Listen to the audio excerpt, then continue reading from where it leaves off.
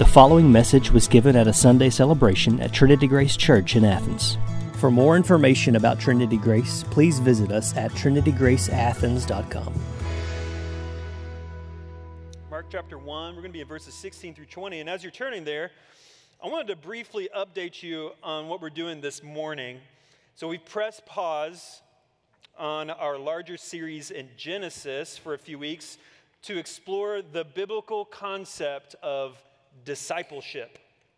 And we just revealed our new mission statement a couple weeks ago.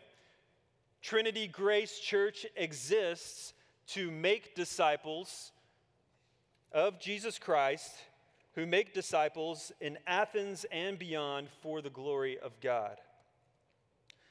So with the emphasis being on disciples who make disciples, we wanted to be sure we knew what we're talking about whenever we talked about what a disciple is. So in this series, we've basically distilled it to three things: disciples called, disciples growing, and a disciple is going. So this morning, we're going to focus on the third aspect of discipleship, going. So we'll read from Mark 1, 16 to 20. We'll give special attention to verse 17. And just so you know, this is an atypical message. We don't preach like this usually. We'll be springboarding from this into other passages throughout Scripture. Usually we stick in one text, but today is unique. But this is the Word of God, Mark 1, 16 through 20. Passing alongside the Sea of Galilee, he saw Simon and Andrew, the brother of Simon, casting a net into the sea, for they were fishermen. And Jesus said to them, "Follow me, and I will make you become fishers of men." And immediately they left their nets and followed him. And going on a little farther, he saw James, the son of Zebedee, and John, his brother, who were in their boat mending the nets. And immediately he called them, and they left their father Zebedee in the boat with the hired servants and followed him. May God bless the preaching and the hearing of his word. Well, when I was in college, I was a film major. And at one point during a school break, I joined a team to help make a short film. My role on the team? Auxiliary guy. That was my role. That included things that people don't usually think about, like getting the lights set up and tracks for the cameras, throwing sawdust in the air when a gun would go off for special effects. That was my job.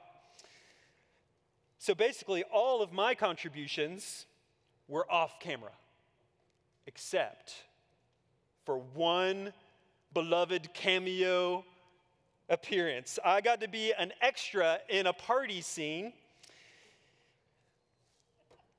I was party guy number 7. That was my other title, party guy number 7. And ultimately, that scene would only be about 20 seconds long total in the final cut, with my face featured for a total, cumulatively, of 2 glorious seconds. Yes. But I was in the movie, and I was excited about that. So imagine with me for a moment what it would be like if I went home after the project and I contacted all of my friends and my family, and I announced to them that I had just finished shooting my first movie. Oh, I couldn't wait. What if I got posters made with my face on it? Or maybe I rent a theater, roll out the red carpet, do a big event to premiere my movie. My movie. Wouldn't that be something? Could you imagine? Could you imagine the shock on their face when they sat there and waited and waited and waited until the third quarter of the movie and my face pops up for 2 seconds and I go, "There it is! It's me! Here's my part, my movie." And I get real excited about it. Can you imagine the bewilderment? If I did that, why would that just sit so wrong with people? Wasn't it true that I was in the movie? Wasn't I in the story? Well, of course I was truly in the story. So what's the problem here? The problem is that it was not a story about me. I had a supporting role in a much bigger story. I was part of a team, each one of us working together in our small ways to accentuate the main character in a much bigger story. If I did not see myself in relation to the bigger story I was a part of, I would have a distorted view of my role, and my actions would be bogus. They'd be crazy. Instead of rightly using my few seconds to highlight the main story, I'd be lost in a meaningless, self-focused side story. Well, in a much greater way, we are a part of a bigger story. You and I are embedded in God's story. But if our lives are isolated from this bigger story, we risk being lost in a meaningless, self-focused side story. Christianity, apart from Christ, his purposes, and his people, will not make sense. If you try to locate your purpose in life apart from his story, you will engage, maybe even passionately, in dead-end pursuits that will eventually just fizzle out into eternity. The call to discipleship will be foolish. We will be most to be pitied. It will be foolish, particularly the call to go and to tell others. But our text this morning is calling us to step into the bigger story and to use our 2 seconds of screen time of life for Christ, his purposes, and his people. Jesus Christ has a mission for his people. In this story, all disciples of Jesus Christ are called, they are to grow, and they are to go.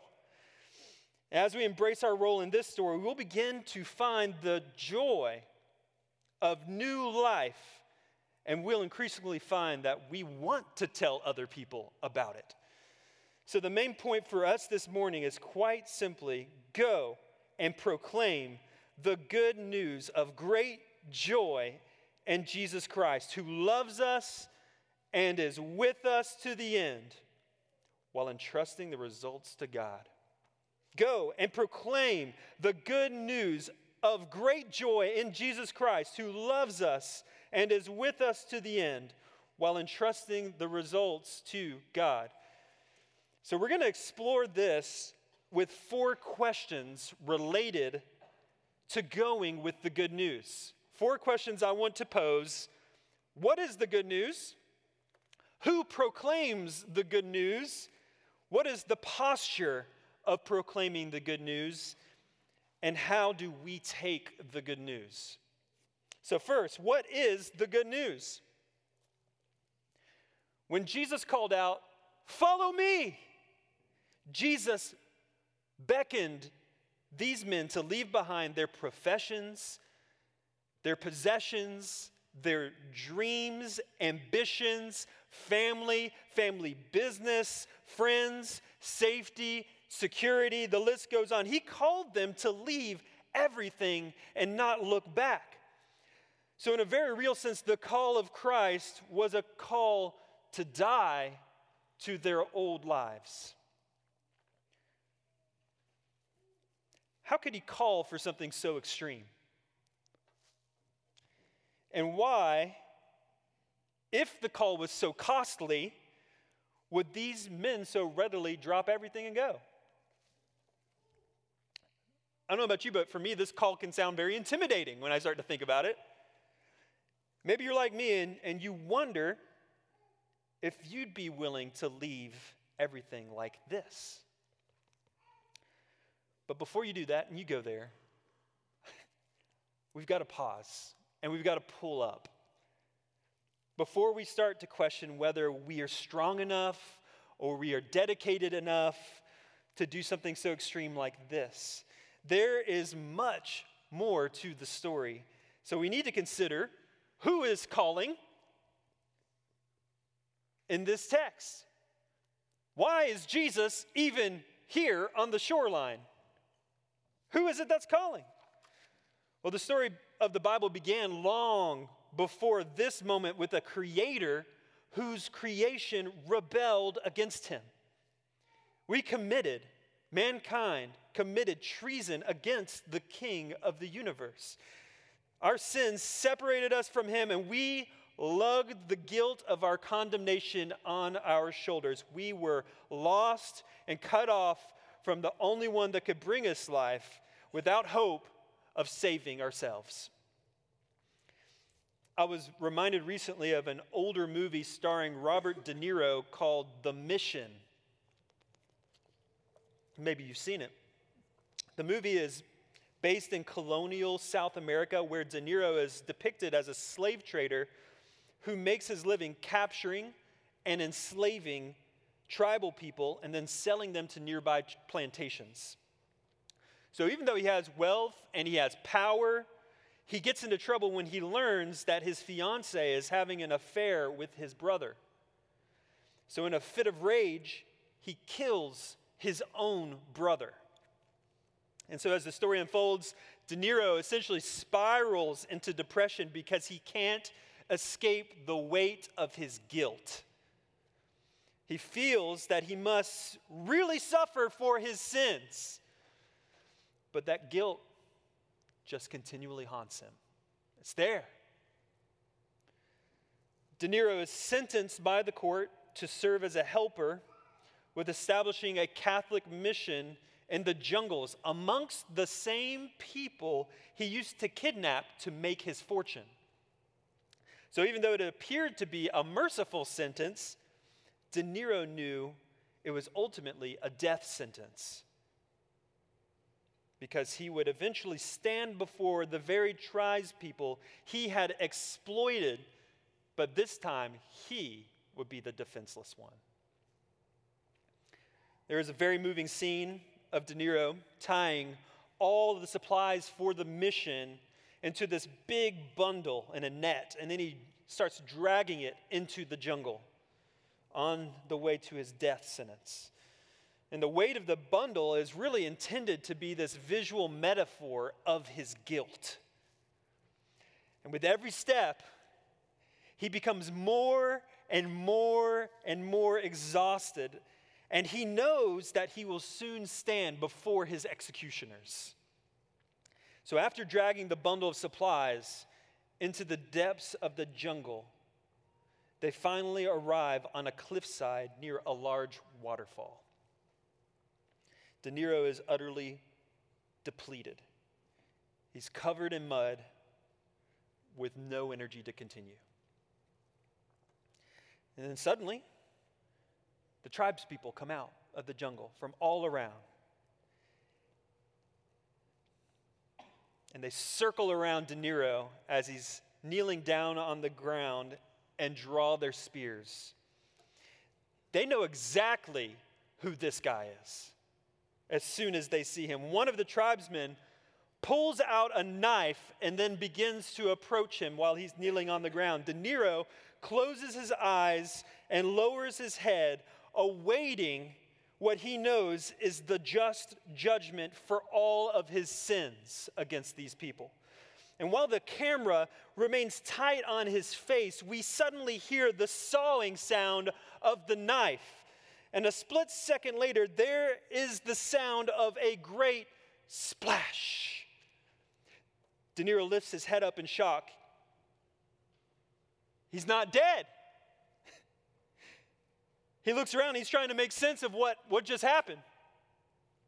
The tribesman had used his knife to cut the ropes of the bundle and then roll the entire burden off of the cliff into the waterfall below. You see, the very ones who had every right to execute this man chose instead to forgive him and cast the weight of his guilt off of the cliff, never to be seen again. Oh, my friends, in a much greater way, God, the very one who has every right to justly execute us, chose instead to forgive us. When we could do nothing, God acted. In his mercy, God sent his son, his perfect son, to die on a cross as a sufficient sacrifice for all those who have placed their trust in him alone. In this way, God, the just judge of all the earth, takes out his knife and saws off the burden of your guilt and my guilt, past, present, and future, and he places it on the outstretched arms of Jesus, casting our sins as far as the east is from the west. On the cross, never to be seen again. Praise the Lord. This is how God can execute justice on our sin without executing us for our sin. So the call we see here to Jesus does not begin with asking how much we are willing to sacrifice, but to see first the one who was sacrificed in our place. Before being sent, we must see and savor Jesus as the sent one who came to us. Even his name, Jesus, means Yahweh saves. Emmanuel, we'll talk about this at Christmas. God with us. God has been acting. God has been moving. God has been the one pursuing. So when we follow Christ, we die to our old story of living independently from God, and instead we are joined to a new story of life in Jesus Christ. So what is this good news? Here's my simple answer. The good news is the joyful message of God that leads us to salvation. That's the good news. It's a joyful message that leads us to salvation. But it's not enough to simply know these truths. This is only good news if it is received through faith. Have you responded to this good news? Have you placed your trust in Jesus Christ for the forgiveness of your sins? Have you received his life and death as your own? So as he did for the first disciples, Jesus is right now standing on the shoreline of your heart, and he's calling out, "Follow me." He's calling you into relationship with himself. And this relationship will change everything. Commentator David Garland wisely noted, "Disciples are not those who simply fill pews at worship, fill out pledge cards, attend an occasional Bible study, and offer to help in the work of the church now and then. They are not merely eavesdroppers and onlookers. When one is hooked by Jesus, one's whole life and purpose in life are transformed." Following Jesus changes everything. It changes what we're living for and who we are living for. He promises to make us into fishers of men.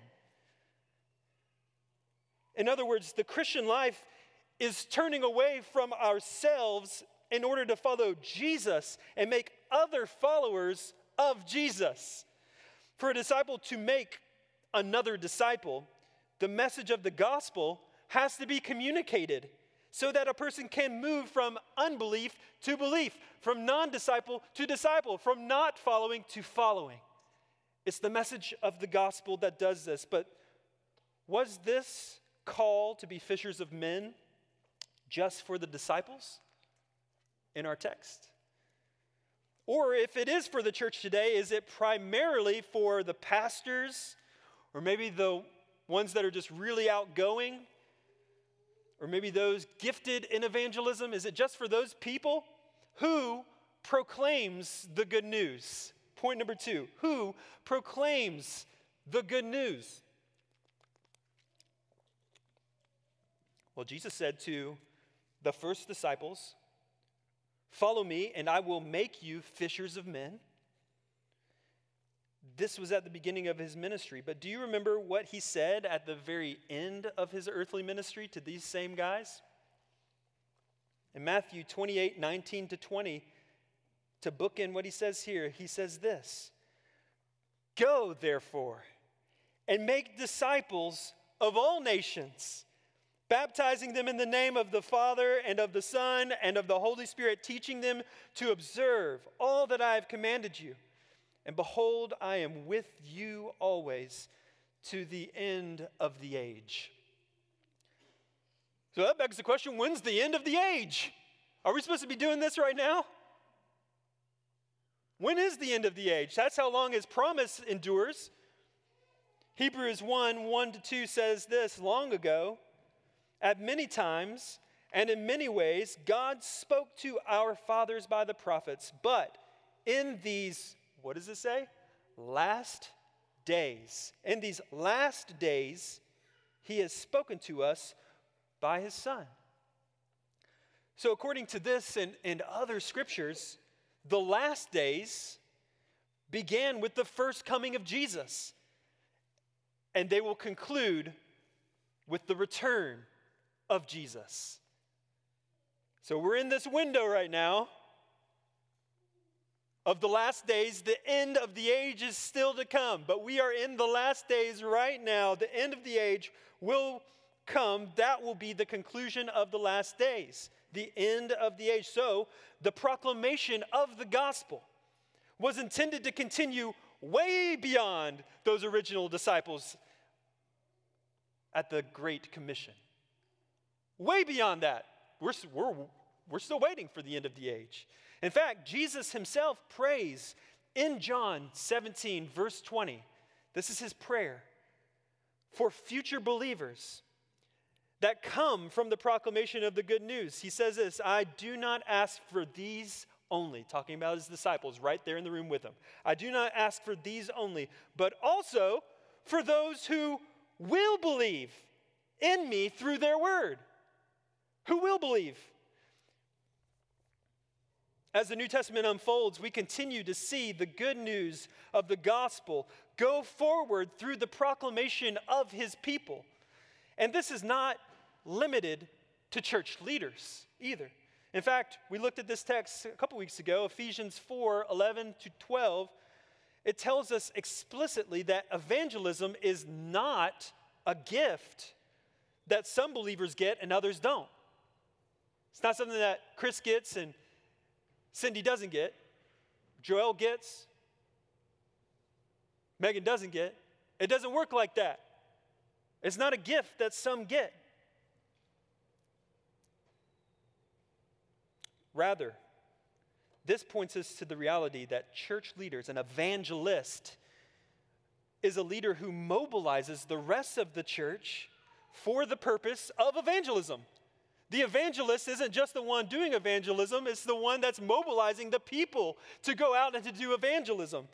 He gave the apostles, the prophets, here it is, the evangelists, the shepherds and the teachers. Why did he give them? Why did he give the evangelists? To equip the saints for the work of ministry, for building up the body of Christ. So part of what our call is to equip so that you can do the work of building up the body of Christ. And part of that is joining unbelievers into belief, taking the gospel to people and gathering them into the bride of Christ. So the leader's role is to teach and to encourage all disciples in the discipline of evangelism, not the gift, the discipline of evangelism, to proclaim the good news. It is a discipline much like reading the Bible. Have you grown in that? Have you learned ways to do that? Have you sharpened that? Have you had people help you along with that? This is in the same vein, so that it's something that all Christians can grow in. We can grow in this. That's good news. And that's what we're seeing happening all throughout the New Testament. In Acts 18, we see a Jew named Apollos being helped and taught by a couple named Aquila and Priscilla. Maybe you've heard this couple before. They sit down with him. Aquila and Priscilla are just church people, ordinary folk, using their home to bless the church. Maybe kind of like a community group leader. They're the ones that are helping Apollos. And then later, we see the same guy, Apollos, named several times as a co-laborer with Paul, proclaiming the same good news that changed his life. Ordinary people, not just Paul, ordinary people proclaiming the gospel, bringing transformation, something we can all grow in. So who is intended to proclaim the good news? Here's my answer. All disciples of Jesus are intended to grow and go in the discipline of proclaiming the good news to those who are yet to believe. All disciples of Jesus are intended to grow and go in the discipline of proclaiming the good news to those who are yet to believe. So what should our posture be doing this? Point 3, question number 3. What is the posture of proclaiming this good news? There may be hurdles in your heart, as they are in mine, to proclaim the good news. Maybe there's fear of others. That's a big one for me. Or you feel like you don't know the right answers. Maybe you just don't know unbelievers. You're not around unbelievers. These are hurdles, not walls, that we can talk through and with God's help, jump over. We can grow, we can change, we can do this, we can learn, we can grow in this discipline with God's help. Using people like you and me to proclaim the good news actually highlights God's power. God was not scanning the lineup for the MVPs to help his evangelism team. That's not what he was doing. No, he picked the scrawniest, most worthless player on the team and said, I want that one. That's what he does with us. He picked the sinners, the sick, the poor, the needy, the unimpressive. Why? So there'd be no doubt. It's not their strength, but his strength working in spite of them. Not because of them, but in spite of them. He's even more glorious. Look at this wonderful text. I'm not just making this up. This is from God himself. 1 Corinthians is for our encouragement. For consider your calling, brothers. Take a moment, consider your calling, brothers. Not many of you were wise according to worldly standards. Not many were powerful. Not many were of noble birth. But God chose what is foolish in the world to shame the wise. God chose what is weak in the world to shame the strong. God chose what is low and despised in the world, even things that are not, to bring to nothing things that are, so that no human being might boast in the presence of God. And because of him, you are in Christ Jesus, who became to us wisdom from God, righteousness and sanctification and redemption, so that, as it is written, let the one who boasts, boast in the Lord. Oh, I boast in the Lord this morning that he saved me when I was lost and confused. What about you? I didn't have anything to bring to the game plan except for my sin. And he came for me. God works through us, in spite of us, because he loves us, not because he needs us. He loves us. The result is that we experience his kindness in accomplishing his purposes through us, and he gets even more glory because of it. All praise must be given to him for this kind of work. So the first posture that we need to see characterizing the proclamation of the good news is humility. Humility. It should characterize our bringing, our proclaiming of the gospel. Second, in the movie, The Mission, when De Niro is on his knees, he is shocked to find that, number one, he is not dead, And number 2, his executioner has thrown his burden off of the waterfall. There's this long, pregnant pause as De Niro attempts to make sense of what just happened. And then he begins to weep.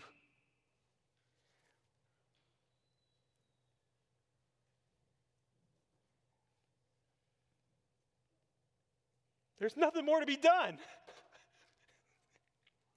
He's been forgiven by the one he's forsaken.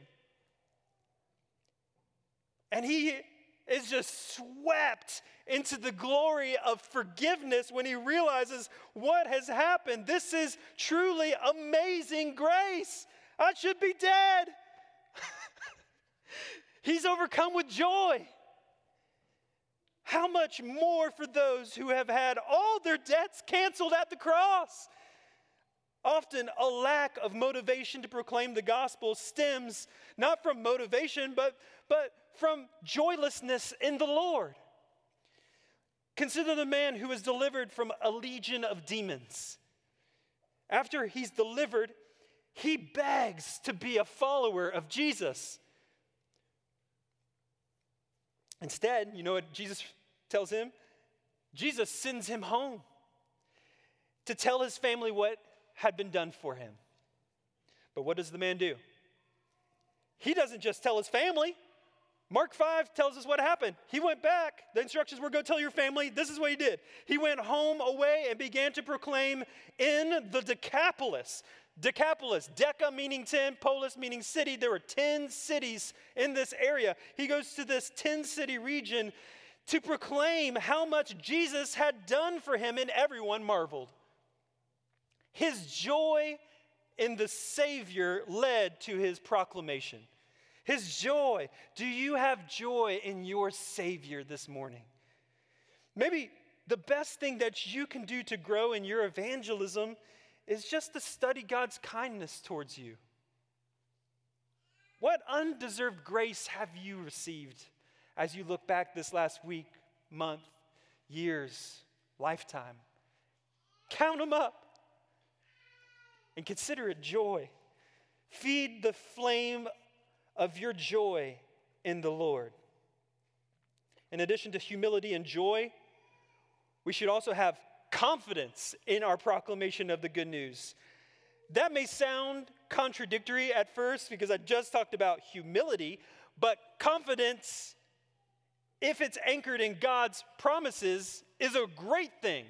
Confidence in God's promises. We believe that the Bible teaches God's complete, utter sovereignty over salvation. And we believe that God uses human means to accomplish his sovereign purposes in salvation, including our proclamation of the good news. God ordains it. He is author of it. He is sovereign over it. And yet it's us doing it. Consider these words from Jesus in John 10, verse 16. I have other sheep that are not of this fold.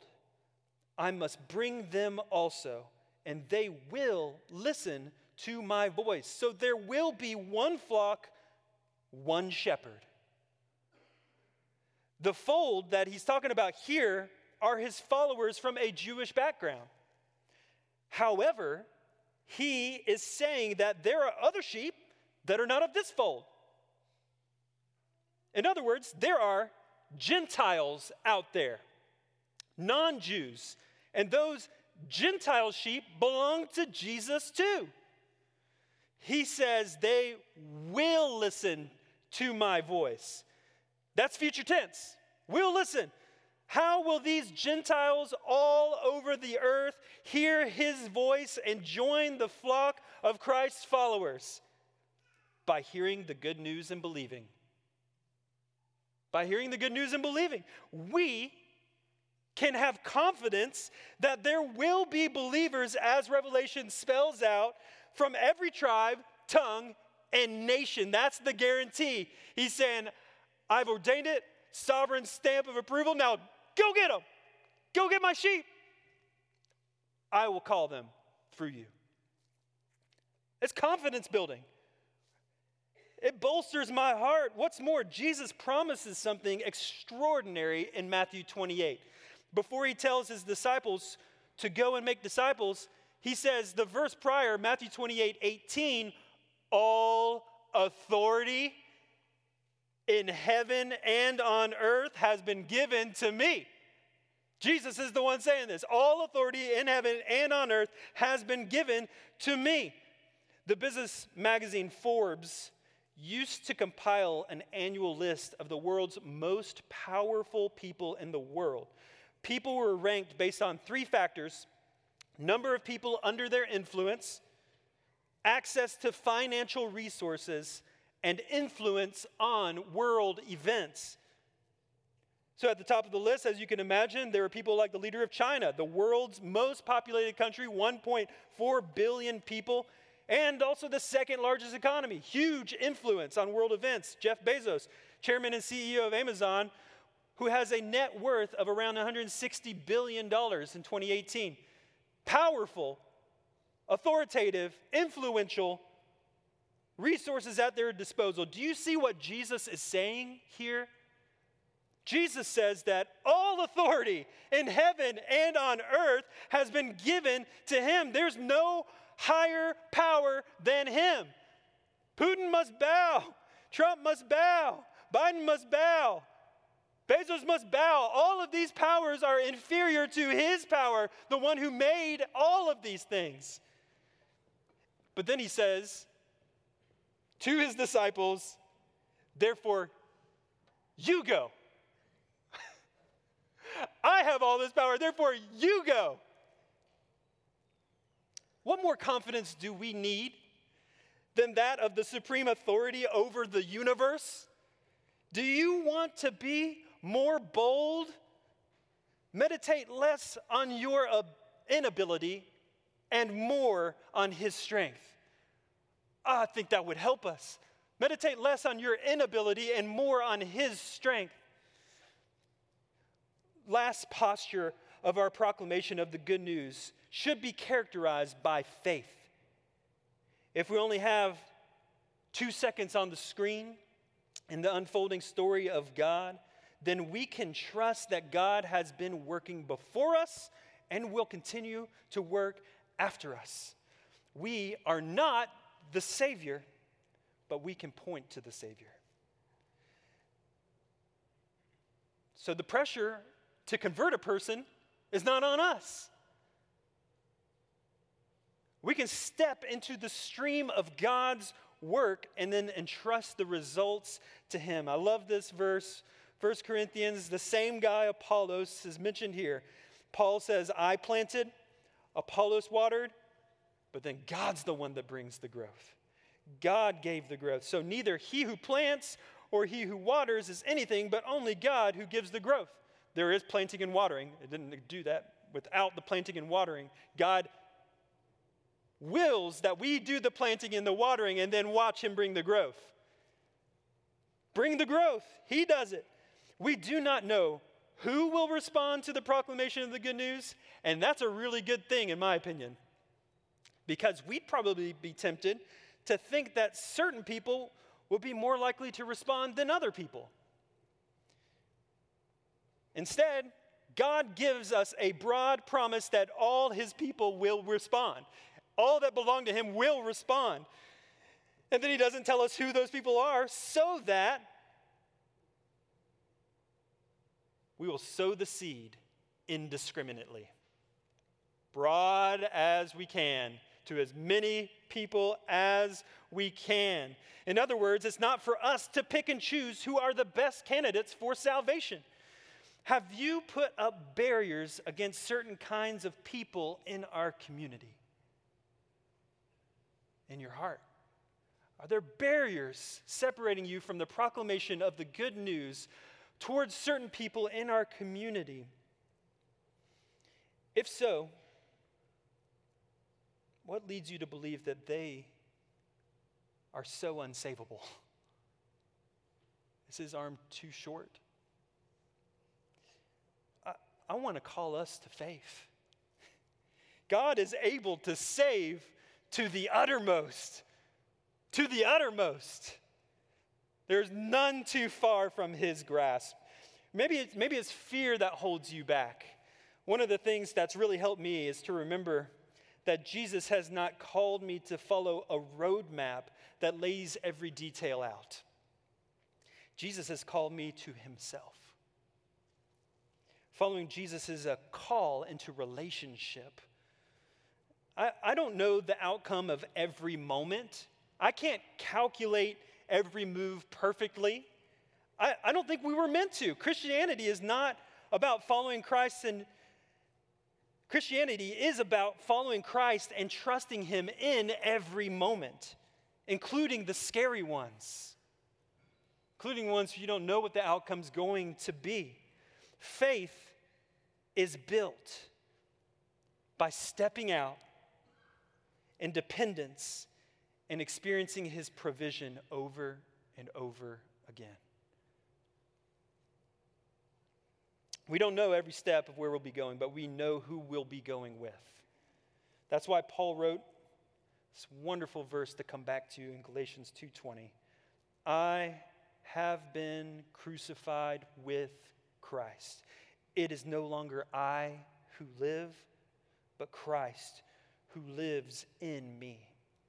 And the life I now live in the flesh, I live by faith.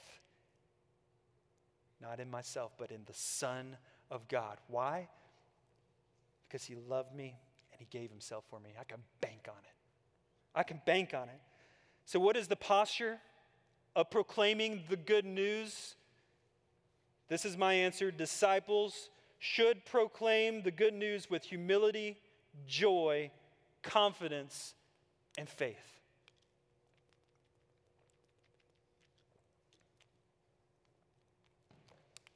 So how do we do it? How do we take the good news? Max Stiles wrote an excellent book entitled Evangelism: How the Whole Church Speaks of Jesus. How the whole church speaks of Jesus. Matt captures a few wonderful truths in that subtitle. All the members of a local church participate in proclaiming the gospel. In some ways, they are built in the practice of just coming together as a local church. We do things like preaching and praying, singing, giving, baptism, and the Lord's Supper. But the whole church is also intended to proclaim the good news when we scatter out into the community.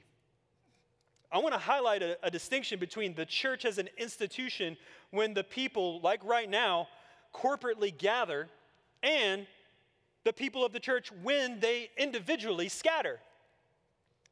Same people, but two different modes. Corporately gathered and individually scattered. You can kind of think of this is what popped in my head, like an anthill. It's like an anthill. Ants, if you watch ants, they are incredible when they work together. They gather together with a specific group and continually build together through all of their different roles. However, they also scatter out to different places, sometimes individually and sometimes in smaller groups. They find a good cookie crumb from that cookie day we're going to have. They work together and pick the whole thing up and carry it back. But they always work together in order to build and beautify the colony. They bring it back to build the colony. An independent ant wandering around does not exist in my estimation. In all the nature I have observed, you don't just see an ant just meandering around by himself saying, I don't know, what am I going to get into? I'm looking for some self-fulfillment. What could I do that would make my life more rich? No, that's not what they're doing. That's not how ants, that's not how they operate. They always operate, even individually, with an eye toward building into the ant family.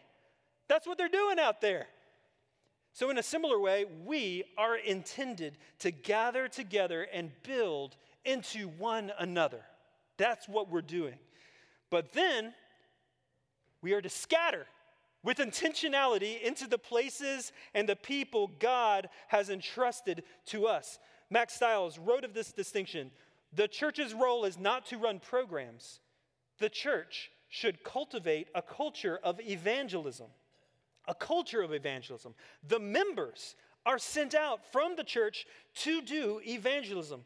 What this does for us, this is my answer to the question, it helps the gathered church institutionally focus on faithfully worshiping God, while the individuals, all of us, fan out to focus on seekers, people who don't know Jesus yet. That's the distinction there. I think it's helpful. It helps clarify what we're about when we're together and when we scatter. So let me give you some examples of what this might look like. At Trinity Grace Church, as an institution gathered, we will focus our corporate gatherings on preaching, praying, singing, giving, baptism, Lord's Supper on Sunday mornings. That's what we're about. That's what we're going to do. We're not going to stop doing those things. We will provide leadership development opportunities for training future community group leaders, deacons, pastors, and Lord willing, church planters and missionaries. We want to do that. We hope to leverage our resources for teaching, training, and deploying people into the many good works that we can each do individually as we scatter from this place that brings attention and glory to the gospel. Good works all over the place. We want to mobilize people for that. But we want to prioritize the spiritual growth and practical care of our members and look to help future church plants by either sending or supporting with both people and resources. That's what we want to be about. We want to help make more ant colonies. We want more ant hills to establish in a community and then spread out individually. So this is going to happen through partnering with our region to help plant other churches. There are 2 church plants planned in Tennessee within the next couple of years. Cornerstone Church of Knoxville, the church that planted us, is looking to plant on the north side of Knoxville. And Redeeming Grace, another church that Cornerstone planted, now they are going to be planting just south of Franklin, kind of in the Columbia Spring Hill area. We want to support that kind of thing. We want to send money, resources, and even people. If you know people in those areas or you could move there, let's talk about it. We also want to continue supporting work like helping train pastors at the Pastors College in Ethiopia, where Walt had the opportunity to go. As a people individually scattered, we want every member to be thinking intentionally about the places you'll be and the people that you will see. Family, friends, neighbors, co-workers, and others. The diversity and breadth of our reach as individuals scattered into the community is truly amazing. God has given each of us different opportunities through our gifts, our season of life, resources, experiences, even desires.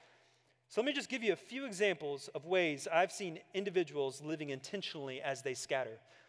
A retired middle school secretary named Barb was at a restaurant and simply asked if she could pray for the waitress. The waitress opened up, and they later met up for coffee. Before long, they began reading the Bible together. Immediately, a couple other friends of the waitress joined the reading. One has since given her life to Jesus. A college student named Tim grew up as a missionary kid in a Spanish-speaking country and was a really good soccer player. He noticed where there are a lot of Latino immigrants who enjoy playing soccer at the local field. So he started playing soccer with them to build friendships. Eventually, he invited them to come and watch the Jesus film in Spanish at his home. Next thing you know, around 30 guys are crammed into his living room watching the Jesus film. Tim had the opportunity to share his testimony and the good news of Jesus Christ in his living room. A former English teacher named Glenn saw that many refugee families were being relocated to an apartment building in his town.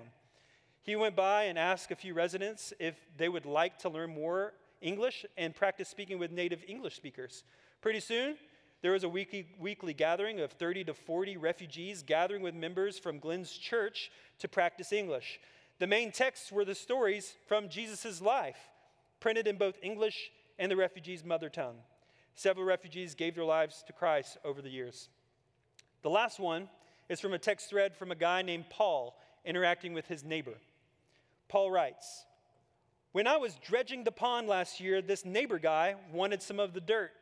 So we were giving him as much as he wanted, and we interfaced a lot of times over the course of that job. Then I learned he could weld, and I had him do some welding for me. And then we took them a Thanksgiving dessert. And then the other day, he texted this to me. Hey, Paul, what you been up to? I've been wanting to ask you, what would you say your purpose is? I know it's a random question. I've just been struggling with motivation, and my thoughts always go towards, why should I be motivated when none of it really matters when you go anyway? So I said, let's talk about it. So we had breakfast Saturday, and after hearing him and more discussion, I suggested we let Jesus answer his big questions. And we invited him to look with me at some of Jesus' teaching on purpose for living. So he wanted to bring his wife in on this. So they came for supper, and we talked about the parable of the rich fool, bigger barns, and what it means to be rich toward God. They were both very engaged in the parable. He was very, very attentive, and we agreed to get together again. I want to live like this. I want us to be a church that lives like this. Trinity Grace Church, what gifts, experiences, resources, season of life, desires do you have? Where's God placed you? Who do you rub shoulders with? Let's take some risks for the sake of the gospel as we go out from this place. Let's proclaim the good news of great joy in Jesus Christ, who loves us and is with us to the end while entrusting the results to God. Let's pray. Oh, Father, we cling to you and we recognize we are but jars of clay, fragile, needing to be held together, weak and unimpressive, and yet you are the God who selects what is unimpressive to do your most glorious work, to present the treasure of the gospel. So Lord, we ask that you bring many, many folks in our community and beyond, even across the earth, to new life in you, because simple, weak followers are trusting in a astounding and powerful God, in whose name we pray. Amen. You've been listening to a message at a Sunday celebration at Trinity Grace Church in Athens. For more information about Trinity Grace, please visit us at trinitygraceathens.com.